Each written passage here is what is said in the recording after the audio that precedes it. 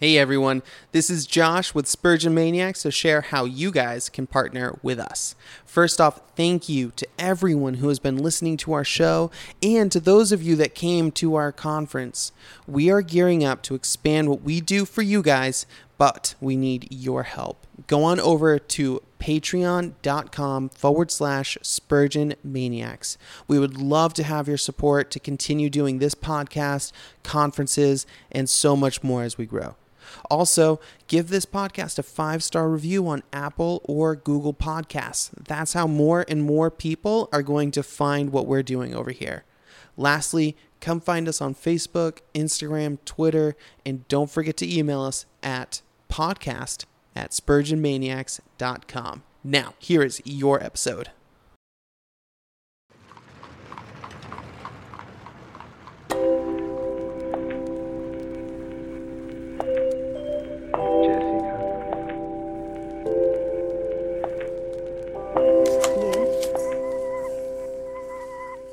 Charles Spurgeon was a man that God used, and millions are still being impacted by his kingdom work.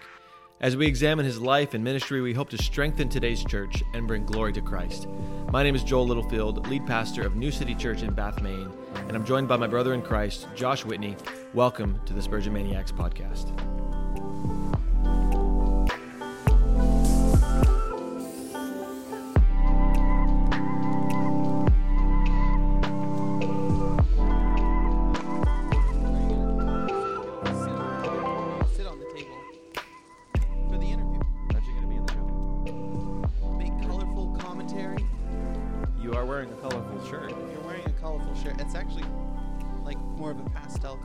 Very colorful. It's actually if we're being honest.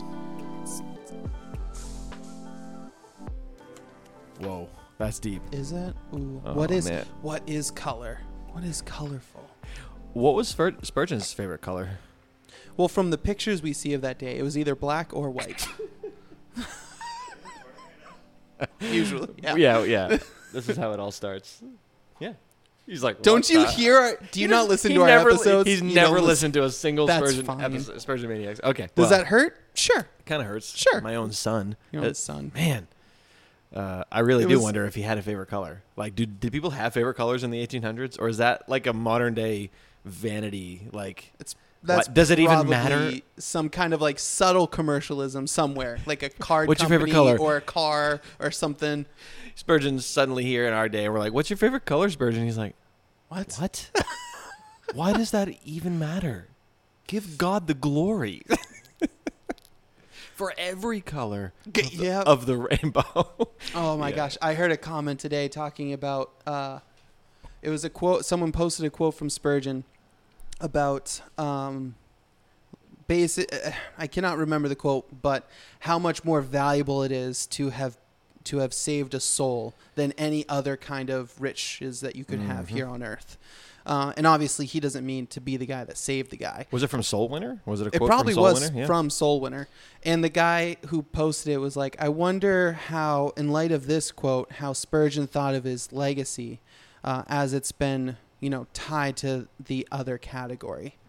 And the other category meant Calvinism. Right. The other, which we get to talk about a little bit today. Do you get to? Yay! It's pretty good. That's always a good. Hey, thing. why don't you real quick, because we had some interaction on the Spurgeon Maniacs page that has inspired a future episode that you just mentioned off the air. So you might as well comment briefly. We have some repeat posters? At some point, we should maybe mention some of these guys by name and be like, hey, thanks for actually using the page. Yeah. I think his name was Alex. Yeah. Yeah, Alex, I bet I could find it real quick, and then we can promote you properly, because it was a lot of good stuff. I went back through his history to see what he's posted, and it's always been really good things. I think there's another guy named Ricky that posts quite a bit too. Let's see. There's not a lot of interaction among those posts, but there are these solid guys that are constantly posting things. Peter Sarkis is another guy that posts quite a bit. Hey, did you see Ian's dad is on there? Oh, here he is. I just see it right now. Yeah, he gave you a thanks for a conversation, I guess, on a couple Sundays ago. Yeah. Nice. Cool. All right. Well, anyways, Alexander. Alex. I'm not even sure how to say that. Yeah. Alexander. Yeah, but he had an interesting quote that's often attributed to why Spurgeon was a 33rd degree Freemason. And it because he talks about builders and the best builder and the eternal architect, and it's posted with a picture of him holding his hand behind his coat. The hidden hand. The hidden hand, yeah, which is all in Freemasonry. So, yeah, we're probably going to do an episode some point here soon about Charles Spurgeon and was he actually a 33rd degree Freemason? You know, it might be a fun. We could do the research and that'd be fun, but maybe that's one that's worth having somebody on. Oh, for I don't know. sure. So we should have somebody on that's smarter than us. Smarter than us. Yeah, and then we'll ask him, and then the guy we'll just say, "Was he a Freemason?" The guy will say, "No." Yeah, and then we'll be good. Yeah, yeah. Deal. And then we'll settle the issue once and for all. That's good. Are you thinking about what Nathaniel said earlier about being smarter? Yeah, that's what I was. Well, yeah, that's good. Well, it is good to see you, man. It's good to see you. Yeah, thanks for being here and talking to me once again, and with me and at me. Anytime. Thank you. Between the hours of 8 and 5. All right, man. All right, ready to dive in?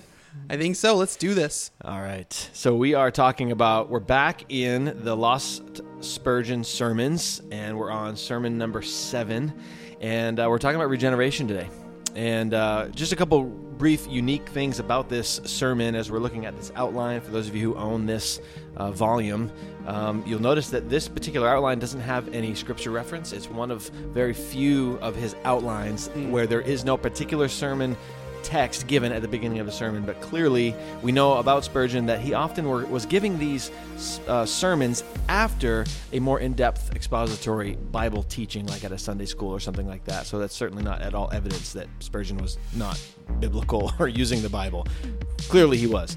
But it's about regeneration. Spurgeon has preached on regeneration so many times, and it is a joy to just be able to talk about an awesome subject today. It's going to be good. So on the matter of regeneration, Spurgeon has a lot to say, and so should we. Really, any Christian on that matter should have something to say about regeneration. It's a biblical concept. It's really a shame that salvation has lost the terminology of the Puritans and even Spurgeon's day. People today, it's rare that you hear an everyday Christian speak of their salvation as regeneration. Yeah. And as I'm just kind of saying it, and as I was preparing, I can't remember the last time I heard a Christian in their testimony or talking just about their faith or what God has done. It just doesn't get mentioned a lot. But it used to be. I think it was more used in more Puritan times, in 1800s for sure. And a lot of people do. But so it's true that we believe, it is true that if someone is not regenerated, I would say it's so clear that if you're not regenerated, you cannot be a Christian. Yeah. True? True. And if someone is a true Christian, they indeed have been regenerated. Makes a lot of sense. So, in this sermon that we're looking at, it's simply entitled Regeneration, or at least his outline was entitled it, which was preached in Spurgeon's earlier days of ministry, and we see strong Calvinistic language used that many a cage stage brothers and sisters would absolutely love. Yeah. Like he is just like, boom. You see the list in this outline. He's got irresistible. He's got perfect. It cannot be undone.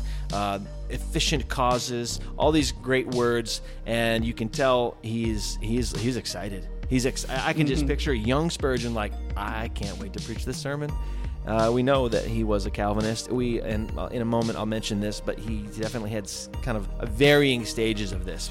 So in this sermon, though we hear that language, did Spurgeon always maintain such a vigor around this topic? And so I thought it'd be interesting to just give 2 points. One in 1863.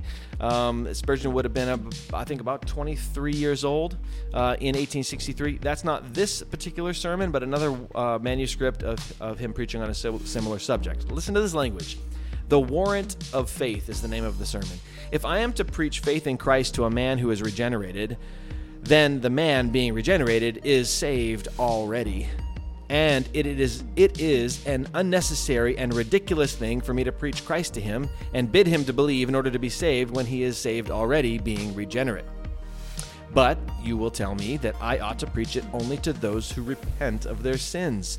Very well, but since true repentance of sin is the work of the Spirit, any man who has repentance is most certainly saved, because evangelical repentance never can exist in an unrenewed soul.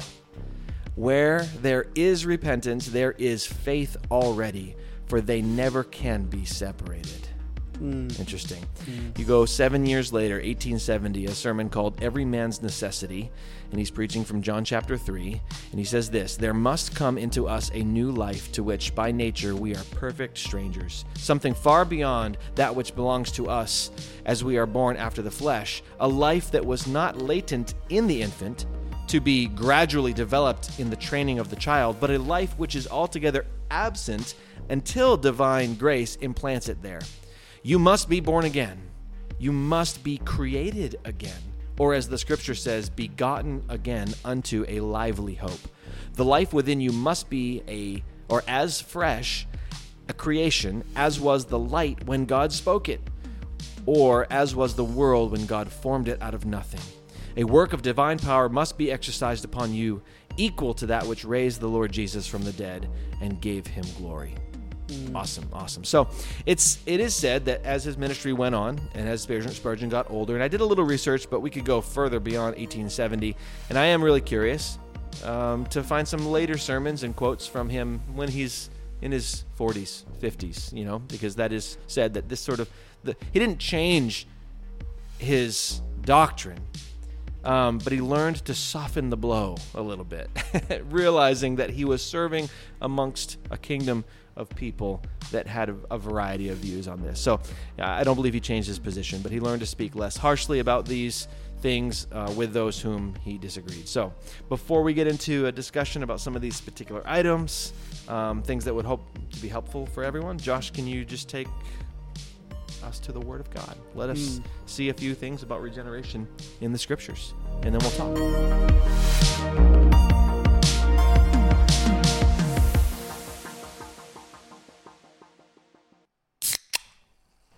Yeah, so first, Jesus kind of lays the foundation to what it even means. And Spurgeon talked about it a little bit in that last quote you gave.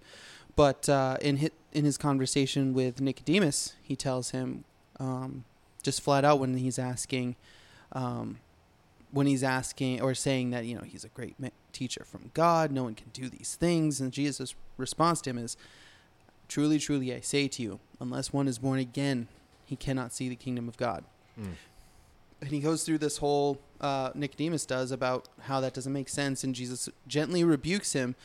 And it's all the way down, or not all the way down, but in verse 5, truly I say to you, unless one is born of water and the Spirit, he cannot enter the kingdom of God. So already we see this language of regeneration. You were born one way, but you must be a different way. I love it. Yeah. And we see glimpses of that as well in the Old Testament. So in Ezekiel, it's the famous passage of his prophecy talking about what this new day, what this new covenant would look like. In Ezekiel 36:26, he says, and I will give you a new heart and a new spirit I will put within you. And I will remove the heart of stone from your flesh and give you a heart of flesh. And there are so many. I'm trying to narrow down what are the passages we should be going into, because you could go to 1 Corinthians 15. Yeah. I brought to you as of first importance. You can go to all these places that talk about the regeneration, what it means to be born again. But there's a couple more I wanted to point us to. That being Ephesians 2. Ephesians 2 says, starting at the very beginning, and you were dead in the trespasses and sins in which you once walked, following the course of this world, following the prince of the power of the air, the spirit that is now at work in the souls of disobedience, among whom sons. Souls. Same thing. Yeah, your souls. It's the Passion Translation. Yeah. Oh, that's funny. The sons of disobedience, among whom we all once lived in the passions of our flesh, carrying out the desires of the body and the mind, and were by nature children of wrath, like the rest of mankind. But God, being rich in mercy, because of the great love with which he loved us, even when we were dead in our trespasses, made us alive together with Christ. By grace you have been saved. So it is through Christ that we see this change being done. And as Spurgeon pointed out in that first quote, he's as being the work of the Holy Spirit. That's what Titus 3 tells us.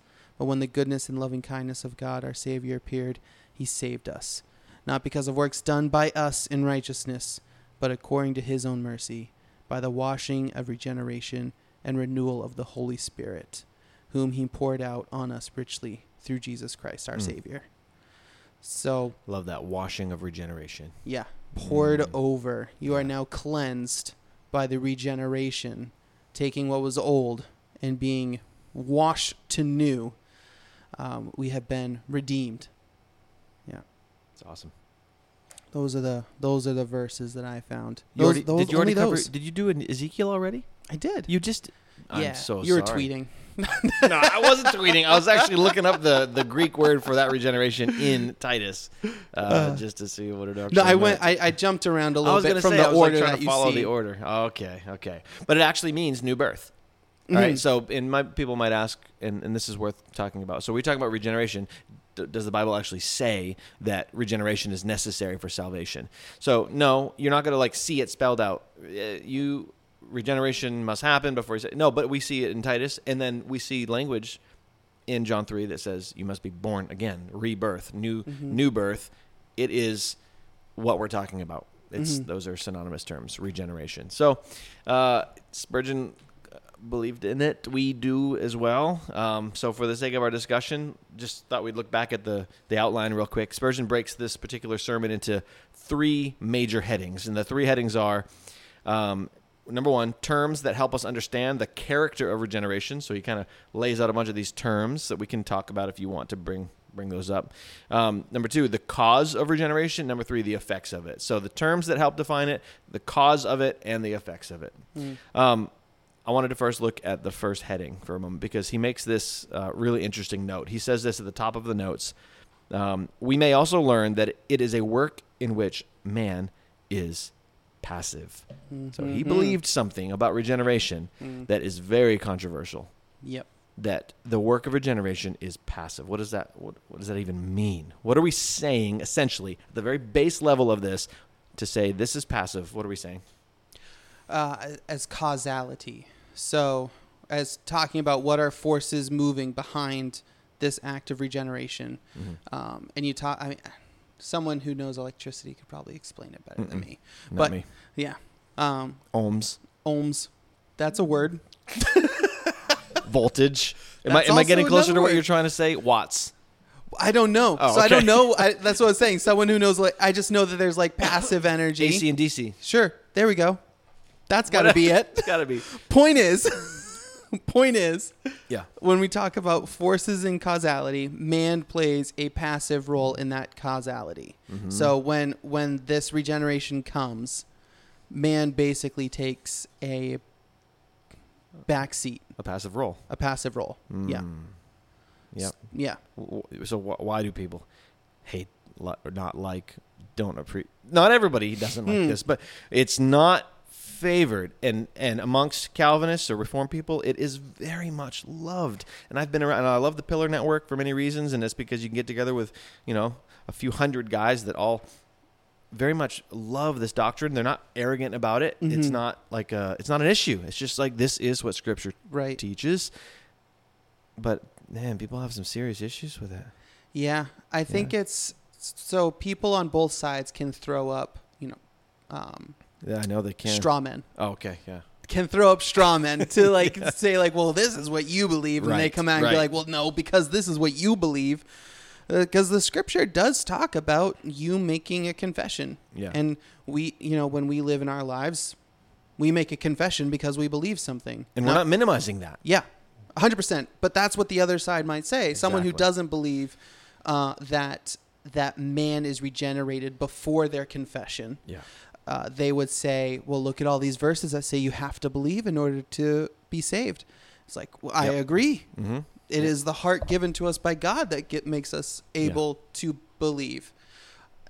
either way, either side has to believe in regeneration and has to believe in regeneration by God alone. And I don't necessarily think that the problem is that not to necessarily just make this as about sides, but there are people who disagree with this to the extent that Calvinists might. But it's not that they don't believe regeneration happens. It's where does it fall in the order of things, and Order Salutis, and who is involved in it. What'd you say? Order Salutis. What's that? Some Latin thing? It's a Latin phrase, like I shouldn't even said it. I asked for clarification. I think it's the Order of Salvation, isn't it? Is that really? I think so. Okay, let's see. Yeah, we're gonna have to look this up. Order Salutis means the order of salvation. Bam! I knew it. Thank you, Ligonier. Thank you. Yeah, that's where I heard. Okay. That was one of R.C. Sproul's famous sayings or descriptions of what this even means. It's Order Salutis. That's right. So one of the things you mentioned, people will say, well, I see in Scripture where we have to believe. And I was reading a couple arguments about this where people are actually bringing up Spurgeon, trying to say that Spurgeon believed that regeneration happened after faith. And I don't believe that. And they actually used the quote that I gave from at the beginning of the podcast where he's painting this scenario. If I preach faith in Christ to a man who is regenerated, then the man being regenerated is saved already. They were using that to say that Spurgeon was speaking sarcastically. He was actually saying that this is the truth. Yeah. If he is truly repentant, or God can bring a person to repentance because of regeneration, honestly, without you preaching to them. Mm-hmm. Like he really can, without you preaching to them. God can have brought them to a place of repentance of sin without you bringing them a invitation to say the sinner's prayer and bow their knee and come to accept Jesus as their Lord and Savior. But I think there are people who have a problem with that God regenerates unto faith. His word is applied somewhere, the word of truth, the gospel. But anyway, so all that to say, this guy that brought up this argument went to the Philippian jailer and said, well, when he said, what must I do to be saved? And he said, well, believe on the Lord Jesus Christ. Like that was an argument to say, well, he had to believe. He would have said something else there had regeneration. Dude, I know. And I actually... It's so frustrating. He should have said, it doesn't matter because God already caused a new salvation. Like, that's such a stupid thing. That's literally a straw... It's clear that regeneration is mysterious, isn't it? It's 100%. Sort of it's an invisible work. We don't see it or know when it takes place. You know, is American Gospel, not Tony Campola, but the other one, who was barefoot for the entire interview. Sarah always likes to point that out. That's funny. He talked about the question he would bring to whenever he would speak at churches was, what is the mathematical or physical scenario in which someone has their sins forgiven and they can go to heaven? And he uses that as like a gotcha because no one can explain it. And I'm going, of course not. No one can explain to you like the metabolism that happens that changes your soul from death to life. Like that's such an idiotic question. Yeah. There's definitely a mystery is what I meant by there's definitely a mystery in how that actually happens. There is. So we believe it's necessary to talk about regeneration. We believe it matters. So regeneration is passive. We believe that. We already kind of talked about it. Why does that even matter? Why does it matter to talk about whether it's passive or not? If somebody's like, well, okay, you guys are taking a show to talk about this, and Spurgeon seemed to believe it, but why does it even matter? I mean, can't we just all get along? Yes. Or is this something about doctrinal fidelity? Yeah. Like, it matters. Oh, it totally matters. Yeah. We can also get along. It's just one or the other, man. Oh, sorry. I've got a lot to learn. Yeah. No, I agree with you. With you. It matters because it sets your... Not that you have to have your theology decided before you go to the scriptures, but your theology is how you read the scriptures. Mm-hmm. Anyone who says, I have no preconditions, I just go to the Bible open-minded, is a greater fool, I think, than someone who acknowledges their preconditions and goes to the Bible in those. Yeah. To think that I'm just going to the Bible with a clean slate, I just want it to speak to me, and I'm not going to have any. It's like, that's ridiculous. Yeah. Everybody. The fact that you would even say that as a precondition to how you want, that means whenever you see something that might line up with a theological view, you're going to ignore it so that you can create your own meaning. Yeah. Which is therefore a precondition to how you view the Bible. That's right. So you have to understand, and you have to come to a firm conviction of what you believe the scriptures point out to you, so that way you can make sense of the scriptures. Yeah, I agree. It's good. What would you say? That's a pointed question, very well thought out, but how about you? Which particular part of that question Your you're asking me? that you asked me. Why does it matter? Yeah.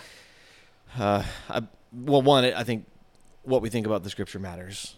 It matters. So it's about scripture, and it's about our salvation, which is the most important topic that can ever be talked about. So it should matter just in the sense of we should be mature enough to talk about something like this, but also I agree with you. I think you said this, that it sort of sets the stage. It's the beginning of that work of God in your life. And if it's not passive, it will affect everything. It really does trickle down into everything else that you believe, whether you can keep your salvation. Yeah. Most people who believe that it's not passive, that you were actively engaged in the saving work, that also means that you're actively engaged in keeping yourself in the covenant. So though it is necessary that you obey Scripture. It is necessary that you walk in the will of God. We know that it is God's perseverance through us that brings us to the final day, where we stand before Him, clothed, white, blameless. It is God who works in you to will and to do according to His good pleasure.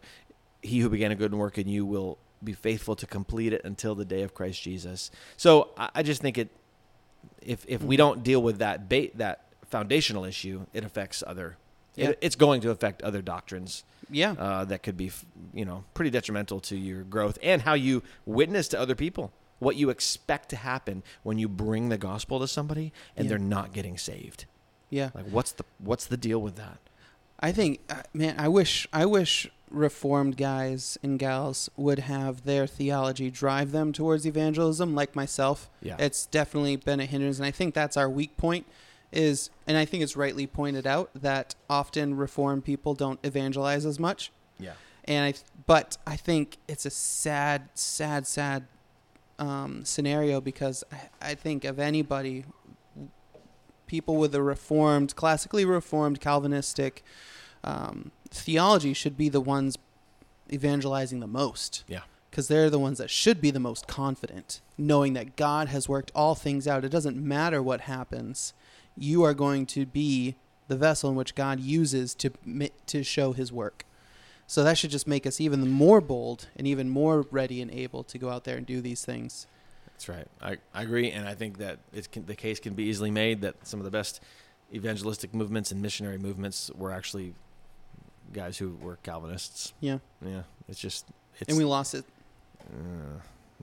I think as a whole. We lost it to Charles Finney and the other guys and all that other stuff. So, well, let's just answer yes or no then. Do you believe regeneration precedes faith? Yes. Yes. All right, cool. Deal. I'm so glad we agree. Can two walk together if they disagree?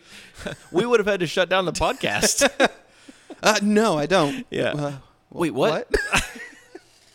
Yes. No, I do. I really do believe, and I believe that really does matter too, that regeneration precedes faith. So what are we saying for those who have never thought about this? You must be born again. That you must be. The work of death to life, the process at least, let's say it this way, the process at least is initiated by God, and it's something that you cannot see, nor do you know, but He gives you that ability that brings you to that place eventually to put your faith in Christ. Had that not happened, you would not even have the ability to reach out, cry out to God. That brings into it all sorts of other doctrines and things that really do matter when you begin to kind of think it through. So if it doesn't precede faith, then, then I lost my train of thought too. You must be better at sharing the gospel than other people. Is that what you were going to say? No, keep going. Okay. You'll jog my brain. Come on. So that's one. You've got to have I think I'm only thinking right now, like you have to have the better argument. You have to be persuasive. You have to hold all of the cards in your hand. Yep. And Man. you have to think of everything. Yes, that's true. You have to think of everything, because if that person goes away, not accepting the Lord right then and there, you must have done, I don't know, you must have done something wrong. Yeah. If God's grace is the same for everyone, Yeah. and you can accept it or not accept it, then something must have been wrong in your presentation for them to have not accepted it, but you to have accepted it, if you both come from the same starting ground. Yeah, that's good. Let me. This might help jog my memory, because I had something that I was thinking of, and rewind. but that's okay. So I'm gonna read a quote here. This is from Banner, and Banner has this awesome article that basically says, "Are you sure you like Spurgeon?" And they're basically saying, "Are you sure? Because did you know he's a Calvinist? Because if you hate Calvinists and you like Spurgeon, you might want to rethink the argument." So he's talking about irresistible grace and total depravity. He says, when you say, "Can God make me become a Christian?" I tell you, yes, for herein rests the power of the gospel. This is Spurgeon speaking. It does not ask your consent, but it gets it. It does not say, "Will you have it?" but it makes you willing in the day of God's power. The gospel wants not your consent. It gets it. It knocks the enmity out of your heart. You say, "I do not want to be saved." Christ says, "You shall be saved." He makes our will turn round, and then you cry, "Lord, save, or I perish." Isn't that interesting? So that's kind of what I was leaning towards, but I don't know, for whatever reason it left my brain. Yeah. But it's that place of, can you resist it? That's what I was thinking. Like if because that's tied together. So if regeneration, if we after faith, then you throw out the doctrine of irresistible grace. Yep. But we do believe in irresistible grace. It's not a lot of people. Not a lot of people do. They'll hold L and I together. For sure. But we're not saying that it's a manipulative coercion of God, or that there is never an outward apparent resisting of the grace of God. But on the day of your salvation, when you are finally saved, it's because of God. Yep. It's because God did a work in your heart. Mm-hmm. How else could it be? Can you give me another scenario? No other way. Well, so this is... What's another argument? Like, can you think of another argument? Like, what? Another argument against it. Oh, against it? Like, why would that not be the most beautiful? And I know it's arrogant to say that. But sure.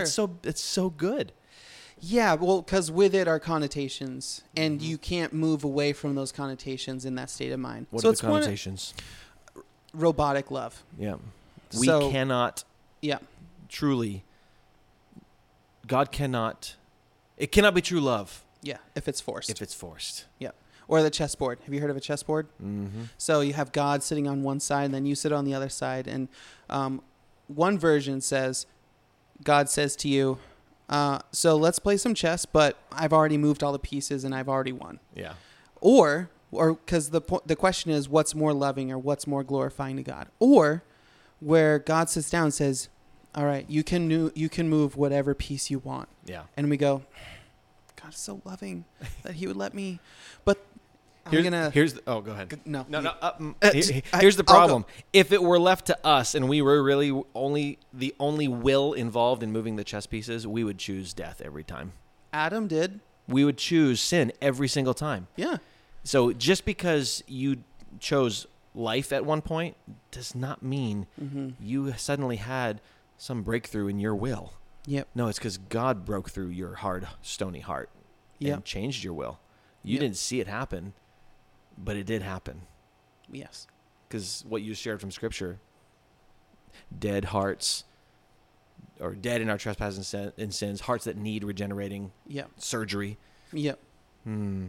Yep. What were you going to say? Go ahead. Sorry. I got excited. Yeah, I don't remember. Oh, man. That's okay. All right. So what can we say to somebody who's struggling with this? And we'll give you that one to just start. Anywhere you want to apply it. What do we say to somebody who's struggling with the thought that regeneration precedes faith? Or just regeneration in general. They're like, I don't get it. So why does it matter? Anything you feel like you'd want to say to somebody who's just listening and like, okay, sure. I might be growing a bit more ecumenical than before. That's cool. So what I would say, first of all, is you must believe that regeneration is possible. Yeah. It's the same with, I would say, substitutionary atonement, penal substitutionary atonement. These things must be a reality for you, because without them, it's all just magical stuff that you either think happens or don't. If you can just be forgiven and there's no payment for sin, or if you think that you can just decide one day, like, I'll give this a shot, then you're already at a terrible foundation. You're at a foundation that's watery, soft, cracking, and it will not last, because as soon as you start piling on the weight of Scripture and you don't have that firm foundation to handle a lot of these questions that you have to face in Scripture, it's going to crumble. So you have to understand that God has regenerated and taken your heart of stone and given you a soft heart that beats, that feels.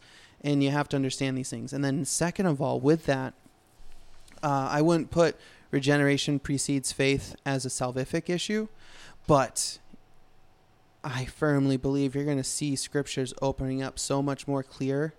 You're going to understand a God who didn't have to set the table in order for himself to win, but has ordained things because that shows his power. He has the ability to do all these things, and he has played them out, and we do see his glory and his wonderful working hand, because of how he can start in Genesis and end in Revelation, and it all was cohesive and makes sense, because it was all his doing from beginning to end. Awesome. And that comes from an understanding that God is able to save you from your sin.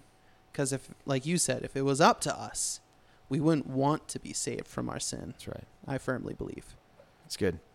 I like that you want. I mean, Scripture is the best way to form doctrine, theology, systematic studies, the 5 points of Calvinism, the tulip, all these things. That's not ultimately what we're aiming for people to look at and embrace. It's the gospel. It's the Word of God.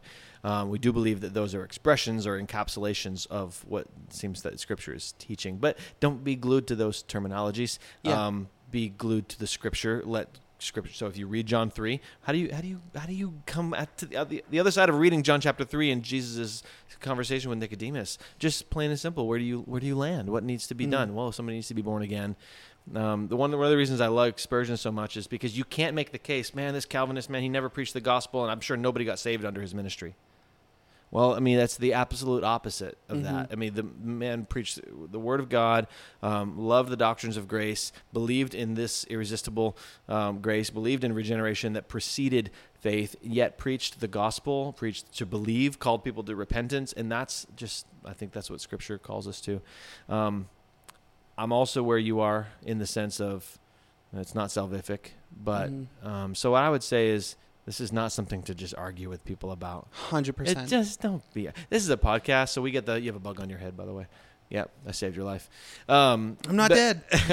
But like we're podcasting about it. It's fun. It's a good. Yeah. But I don't just sit around having arguments with people about this. That would be like go lock yourself in a cage. Yeah. Until you're ready to talk about this in a way that's humble and gracious. And this is not what you need to be talking to non-believers about. Like, 100%. Hey, listen, dude. If you want to put your faith in Christ, you better be regenerated first. Like, that's not. You can't do that. That's secret Calvinism. Sorry. Yeah. Secret. That's a whole nother secret Calvinism, and then there's hyper and all this other stuff. But anyway, I would just be humble. Humble about it. Look to the Word. Yep. And just thank God that He saves people. Yep. Preach the gospel and enjoy studying these things.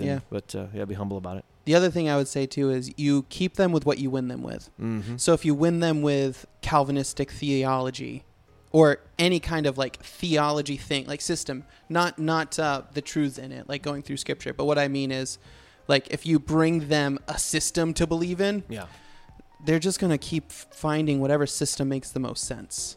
Like bring them to the Word of God. Yeah. And bring them to the gospel. Sure. And I think those things will find themselves out. And I think truly that they will not, that almost sound bad, not that true Christians will come to Reformed theology, but You can trust those things in discipleship, and you can work those things later on. Yeah. And it's not sneaky. It's not secretive. It's just you don't want to save anybody to a theological system. You want to bring them before the Father. That's right. That's what you want. That's goal Jesus. number 1. Amen. Yeah. That's good. Well, hopefully, as people are listening to this, you're not hearing a couple arrogant guys thinking about, like, we know everything. This is just a good conversation about something that's a good biblical matter. We find it in Scripture. Yeah. And hopefully you were encouraged by it. If you got questions and you're just confused, you want to throw some things at us, put those in the chat and do that. Now, did you see we had a question? Whoa, yeah. We did. It was my wife. From your wife. But it was still a question. You guys should follow the same page. Yeah, that's right. It's in there. Yeah. It's in the private group. But yeah, podcast@spurgeonmaniacs.com. Do it. Send us questions. Good talking to you, man. It's great talking to you too. Is the show over? Can we go now? Nathaniel? Anything you want to say? We have a special guest who has said nothing. Say goodbye. say see you later. See you later. See you later. Nathaniel, say it again. See you later. Nathaniel. That was perfect. That was a perfect imitation of Nathaniel's. See you later. No, that was Nathaniel. Oh, yeah. That's what I meant. Dude. All right. See you guys.